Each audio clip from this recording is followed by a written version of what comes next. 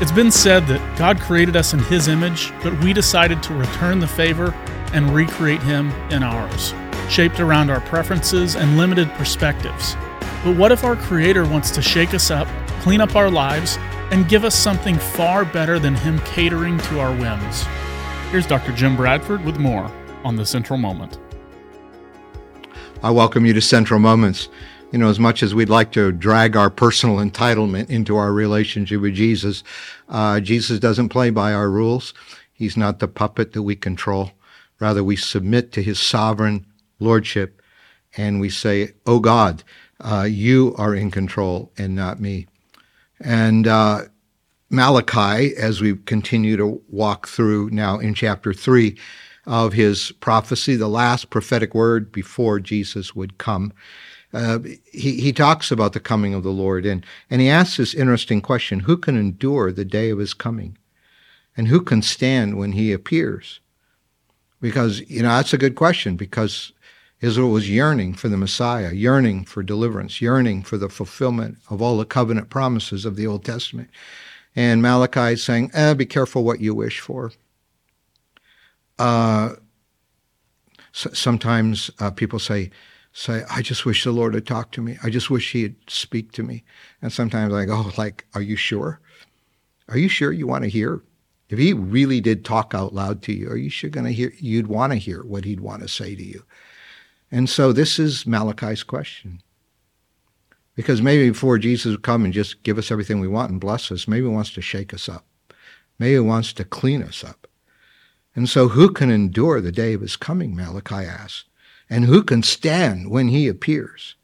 For He will be like a refiner's fire or a launderer's soap. And both of those were meant, the launderer's soap, the refiner's fire, to get impurities out. So He will sit, when He comes, He will sit as a refiner and purifier of silver. He will purify the Levites, that's the priestly class, and refine them like gold and silver. He's going to start with the religious leadership. And so are you going to be able to endure the day of His coming? And then in the next verse, he goes on to say, then the Lord will have men who will bring offerings in righteousness. And the offerings of Judah and Jerusalem will be acceptable to the Lord, as in days gone by, as in former years. And that's so reassuring. Listen, God really can clean up our lives.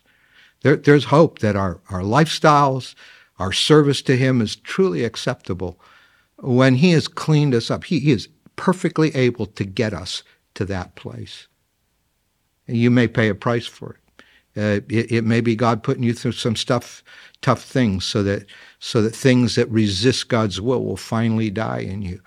It may be the painful honesty of facing sin and having to confess it and receive His forgiveness. But He can bring us to that place where our offerings are acceptable to Him. And Malachi is saying that day will come when the Messiah comes, not just as a Savior, but as a refiner. So come, Malachi, this is like his altar call. So come, so I will come to put you on trial, and I will be quick to testify against sorcerers. Those are people involved in the occult, and adulterers and perjurers. These are the things God wants to confront of our life. The sexual sin, the lying, even under oath. Those who defraud laborers of the wages. Those of you who are bosses and managers and company owners who don't treat your employees properly. You're abusive in your leadership. Those who oppress the vulnerable, the widow and the fatherless, and deprive even foreigners among you of their justice. And the degree you do all of that, he says, you are not fearing me. So God wants to get us to that place where all of this stuff is burned out of our lives. All of this stuff is cleansed. And so it's like his altar call. He said, bring all of these things to me. I was reading Hebrew. I was thinking about Hebrews 12 as I was thinking about this. It said, therefore, since we are receiving a kingdom that cannot be shaken, let us be thankful and so worship God acceptably with reverence and awe, for our God is a consuming fire. Let's not just recreate him to become our servant who just caters to every whim we have. Let him be the refining fire who burns the trash out of our lives and causes us to live acceptably before him. Father, thank you that you sent Jesus, and he was judged for our sin, and then his resurrection spirit can change our hearts. Thank you, Lord, that we really can be made new. Thank you that we can come to the place where the old is gone and the fire of your purifying work makes us clean. Let it be the consuming fire in our lives, and help us to fear you, Lord, with reverence and awe. In Jesus' name, amen.